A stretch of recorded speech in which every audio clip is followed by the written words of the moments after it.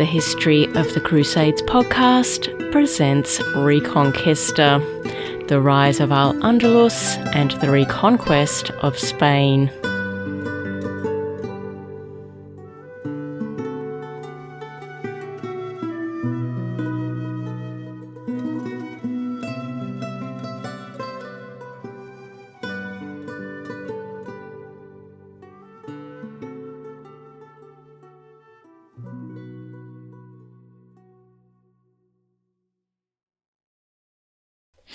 Episode 18, Abdul Rahman III. Hello again. Last time we examined the disastrous rule of the Emir Abdullah, who managed to cling tightly to power in Al-Andalus for 24 years, despite being seemingly uninterested in actually governing. By the end of his reign, just about everything inside the Iberian Peninsula was flourishing, except Al-Andalus. King Alfonso III had expanded the Kingdom of Asturias to impressive levels, and the seeds of what would one day become the Christian entities of Catalonia and the Kingdom of Navarre had been sown. Al-Andalus itself, though, seemed to be on the verge of disintegration. Outside the seat of power in Cordoba, taxes were no longer being collected, Umayyad rule was breaking down, and rebel forces were on the ascendancy. Abdullah's disastrous period of rule ended when he died in the year 912, but before we move to welcoming a new emir to the throne, we are going to head to the northern portion of the peninsula to observe the downfall of King Alfonso III.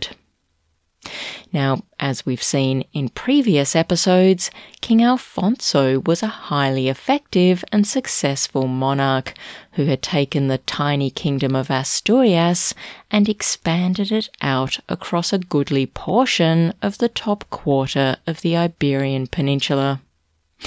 However, despite being one of the most celebrated kings in the history of Asturias, his reign ended with a splutter and a whimper. Now, historians dispute exactly what happened, but it looks like this was predominantly the fault of King Alfonso's three sons, Garcia, Ordoño, and Fruela. All three sons appear to have inherited their father's ambition and drive, but unlike their father, the three sons had no outlet through which to direct their energies, so they mostly spent their time dreaming of big futures for themselves and working out various strategies for booting their father off his throne. In the year 909 or 910, they succeeded, and King Alfonso III was forced to abdicate. After handing the kingdom he had worked so hard to expand to his three sons, King Alfonso made a pilgrimage to Santiago de Compostela before dying in December of the year 910. So, how did King Alfonso's sons deal with their rise to power? You would expect the eldest son, Garcia, to inherit his father's kingdom, then possibly place his younger brothers in positions of power. But the two younger brothers, Ordoño and Fruela, were having none of that. All three men were ambitious and were not only prepared to stab their father in the back in order to advance themselves, they were fully prepared to attack each other as well. So there was only really one way forward.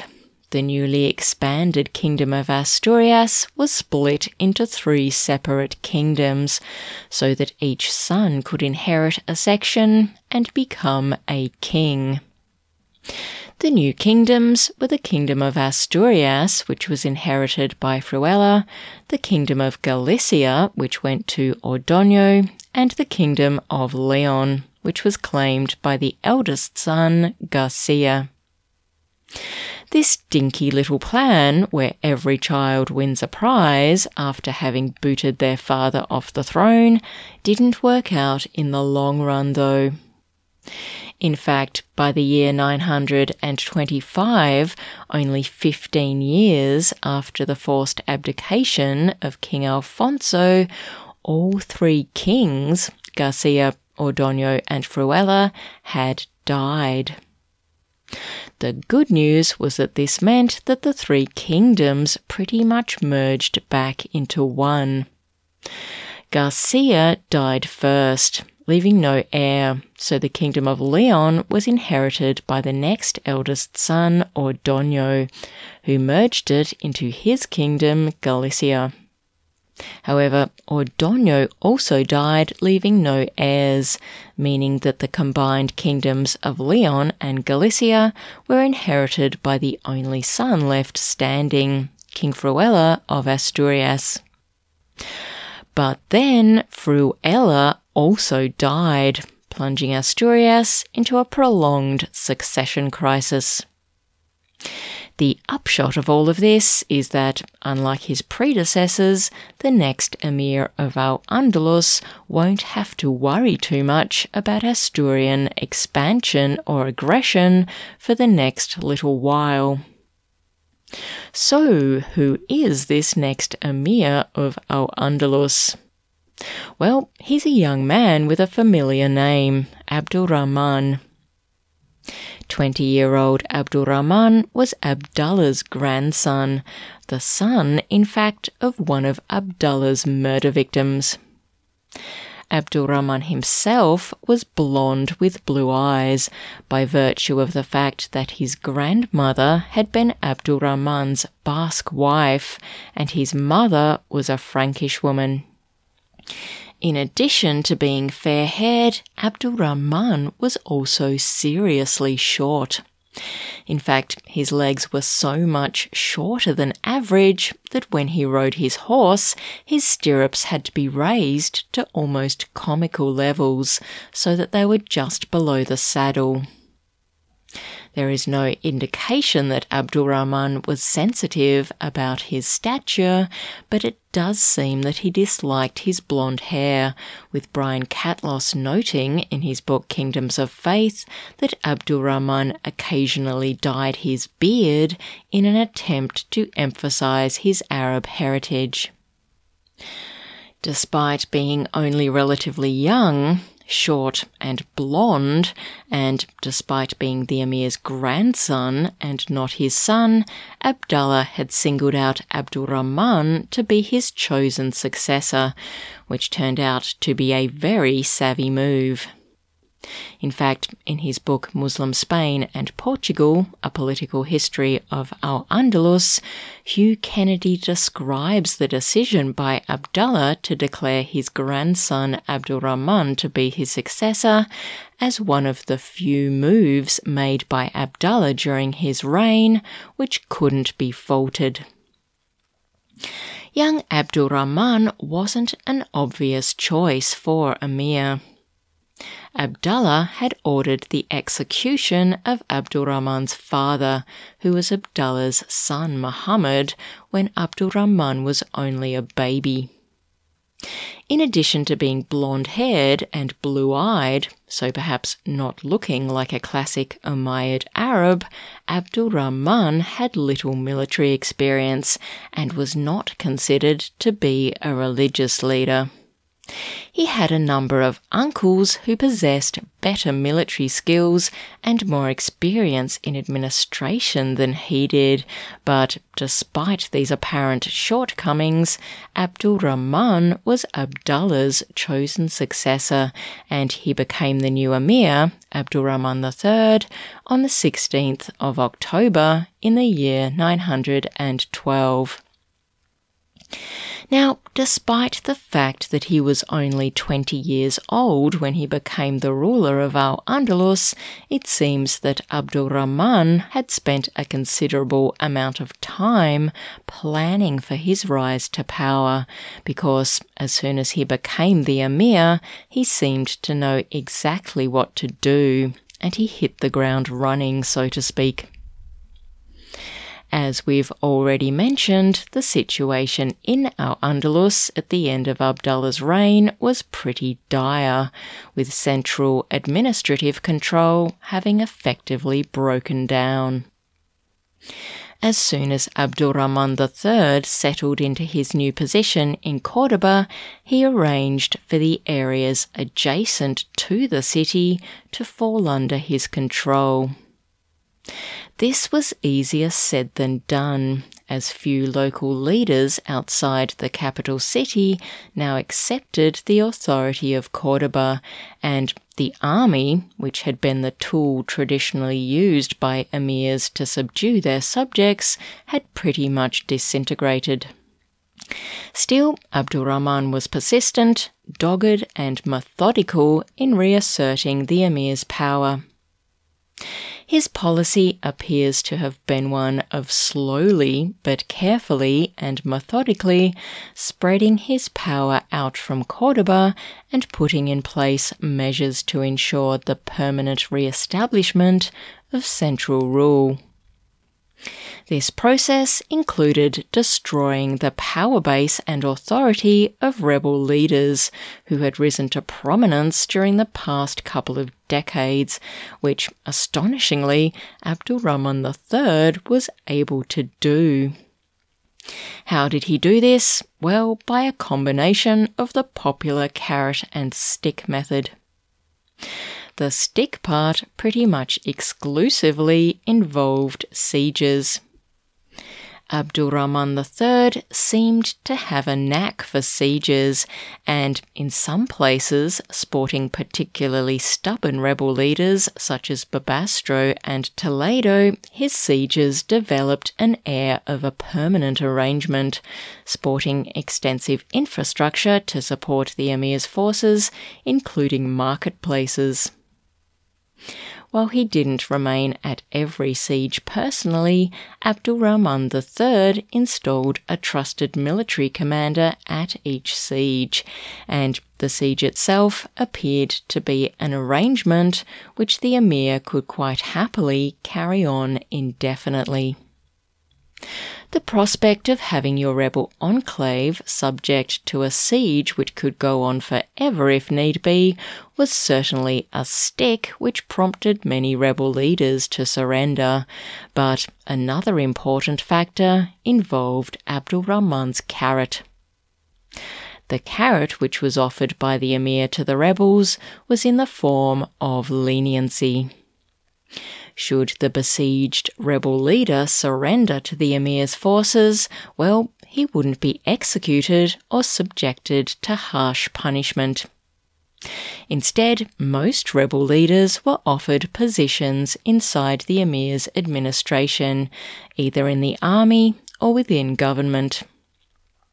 This offered the rebel a way forward, which involved the rebel not only staying alive, but also holding on to a degree of power, although in the future that power would be executed in support of Umayyad rule inside Al-Andalus and not against it.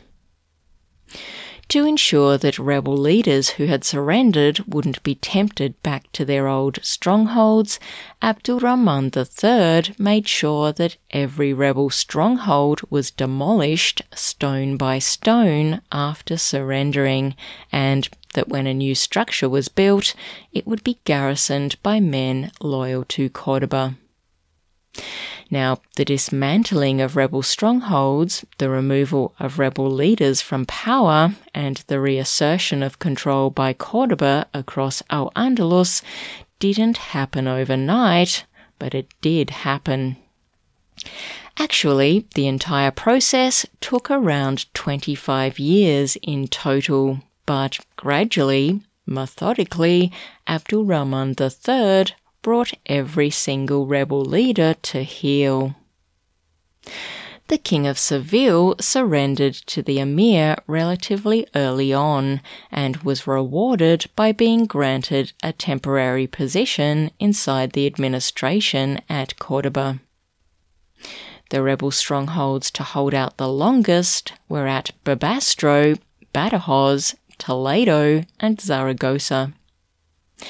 Ibn Hafsun, the rebel of Barbastro, who we discussed back in episode 16, died in the year 917, only 5 years after Abdul-Rahman's rise to power. However, Ibn Hafsun had 4 sons, who were all determined to continue their father's rebel stance and maintain the family's hold over the southern portion of the peninsula, as their father had managed to do for the past 30 or so years. They buried their father's body at Barbastro, then prepared the hilltop fortress to continue its stand against Córdoba. By the year 927, Abdul-Rahman III decided that enough was enough. He established a permanent siege around the hilltop fortress, and early the following year, Barbastro finally capitulated. Abdul-Rahman ordered the body of the old rebel leader Ibn Hafsun to be exhumed from its grave. Then he ordered it to be transported to Córdoba, where he had it crucified on the gate of the city as a warning to other rebel holdouts. He was more merciful, however, to the old rebel's sons. One son who had negotiated the surrender of Barbastro was singled out for particular honours by being accepted into the emir's army. Badajoz, the seat of power of the rebel Algiliqui, was to prove a little trickier to subdue, as, while Barbastro was a single fortress, Badajoz had developed into a large town. Algiliqui himself had died prior to Abdul-Rahman's rise to power, but his extended family members, known as the Banu Marwan, maintained a rebel stance over the fortified city. Abdul-Rahman ordered a blockade of the city and also used a type of economic warfare, ordering the productive fruit trees in farms outside the city walls to be destroyed. The city held out for a lengthy period of time, but the last of the Banu Marwan finally surrendered in the year 930. The defeated rebels were relocated to Córdoba and were given senior positions inside the military. The city of Toledo, which had been rebelling on and off since the establishment of Al-Andalus, finally capitulated in the year 932, after a lengthy siege and after also having its fruit trees destroyed. Following the surrender of the city, Abdul-Rahman garrisoned the town with his own hand-picked men, then appointed a loyal governor to enforce Córdoba's rule inside Toledo. The final major holdout was the border city of Zaragoza to the east, a place which, like Toledo, seemed to have been in a near-constant cycle of rebellion. Zaragoza submitted to the emir's rule in the year 932. So, by the year 932, Al-Andalus was, perhaps for the first time, truly subject to central rule, which was, considering the condition it had been in when Abdul-Rahman rose to power, pretty impressive.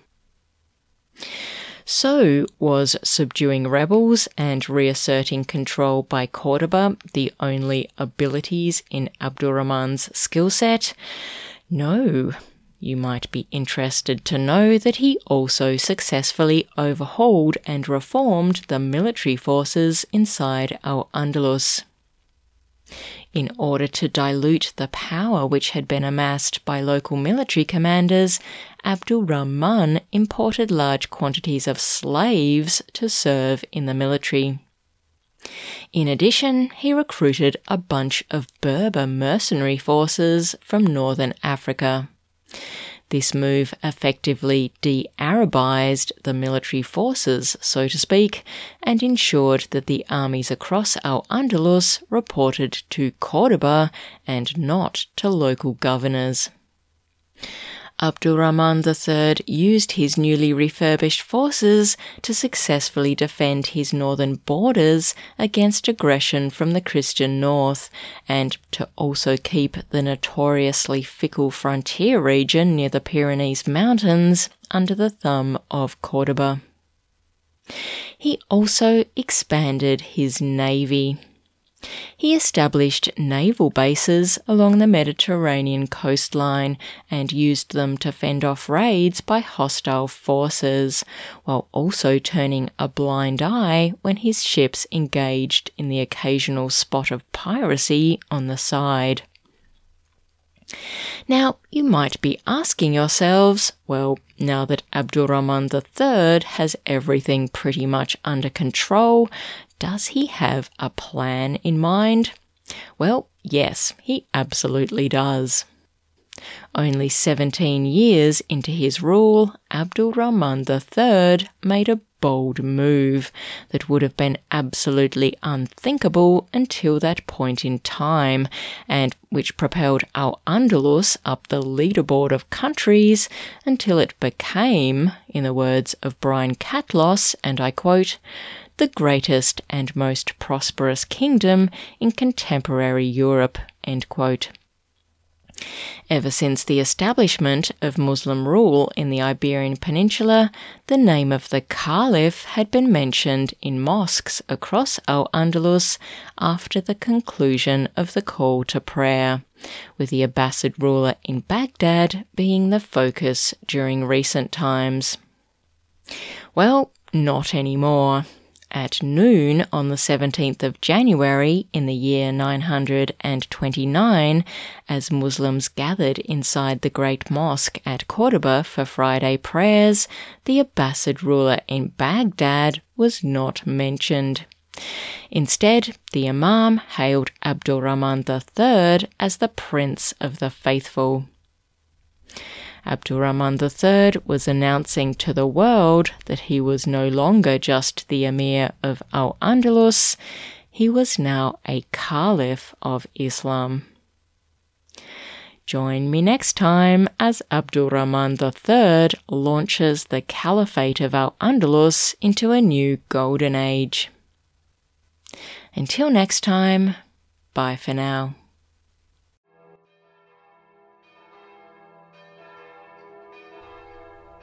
This podcast is powered by Patreon. If you can spare $1 per month and would like to support this podcast, go to patreon.com and search for History of the Crusades, or go to our website crusadespod.com and click on the Patreon link. Your $1 contribution will mean you get access to an extra episode every fortnight on topics related to the Crusades. And it means that you are powering the History of the Crusades podcast. Thank you to all who have signed up so far.